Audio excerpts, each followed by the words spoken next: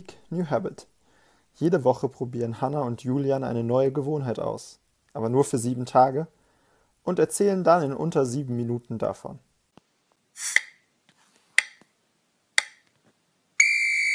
Let's go. Wir haben diese Woche jeden Tag dieses Geräusch gehört. Ja, im Idealfall ja. Ja, weil wir Seven, also der Plan war, dass wir jeden Tag Seven machen. Seven ist so ein Programm, wo man 7 Minuten Sport macht, was irgendwie extra so ausgedingst ist, dass das total gut ist, die Übungen, die aufeinander folgen. 12 Übungen, 30 Sekunden.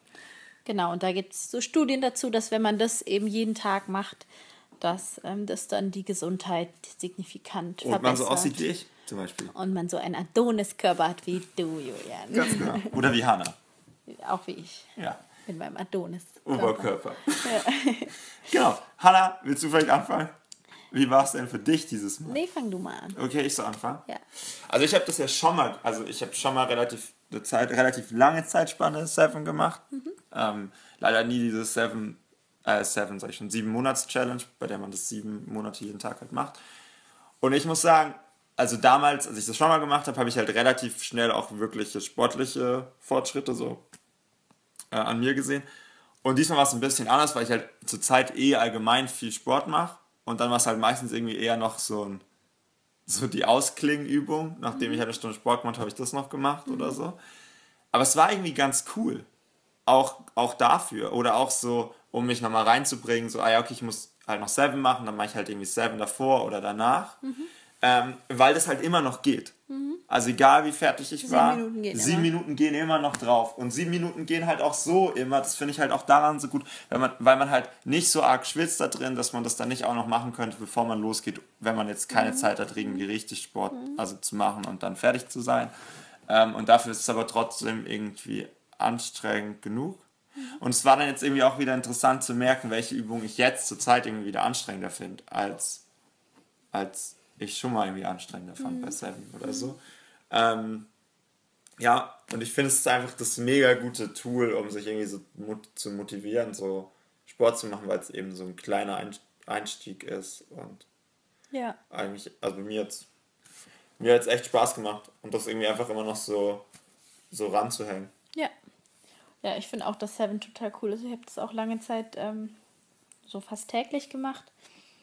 Und ja, es ist eben auch sowohl am Anfang, wenn man überhaupt keinen Sport macht und irgendwie so ein bisschen was machen will, ist es cool, weil man dann gut reinkommen kann und tatsächlich schnell Fortschritte sieht. Also bei mir war es damals so, ich konnte keine einzige Liegestütze und ich habe 2 Wochen Seven gemacht und ich konnte 30 Sekunden Liegestützen durch, also 10 oder 11. Und das finde ich ist schon ein ziemlich krasser Fortschritt. So.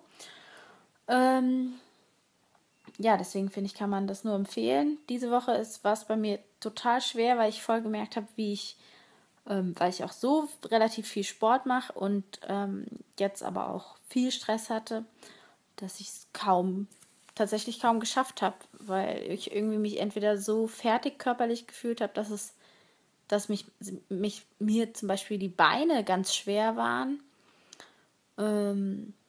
Ja, und da habe ich irgendwie gemerkt, dass ich so ein bisschen gerade an der Grenze bin und dass es also wirklich nicht geht.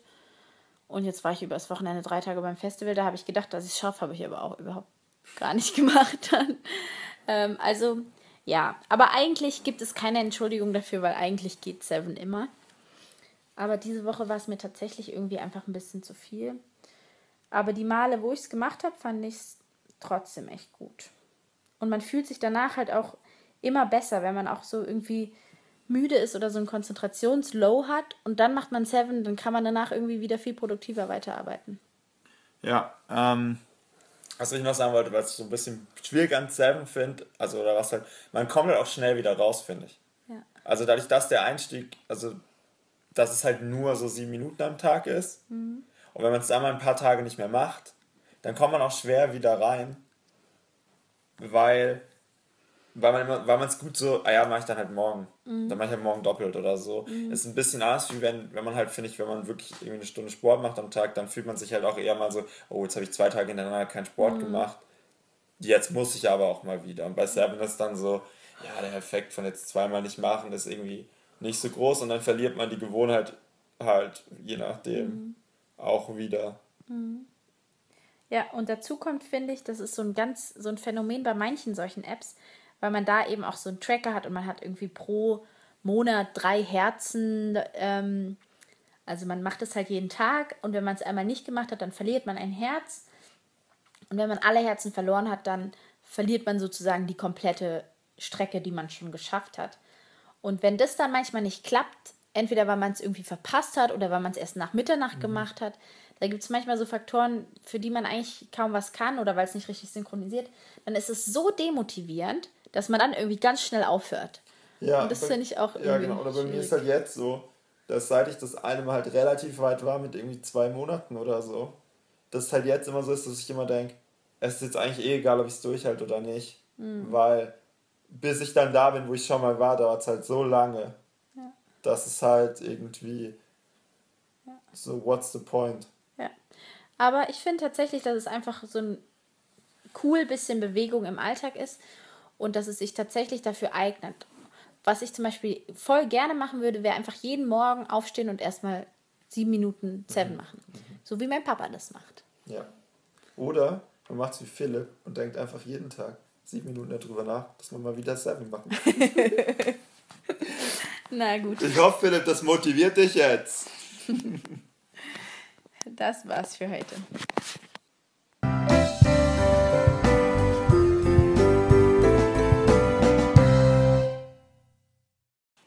Nächste Woche werden wir eine ganze Woche lang vegan essen.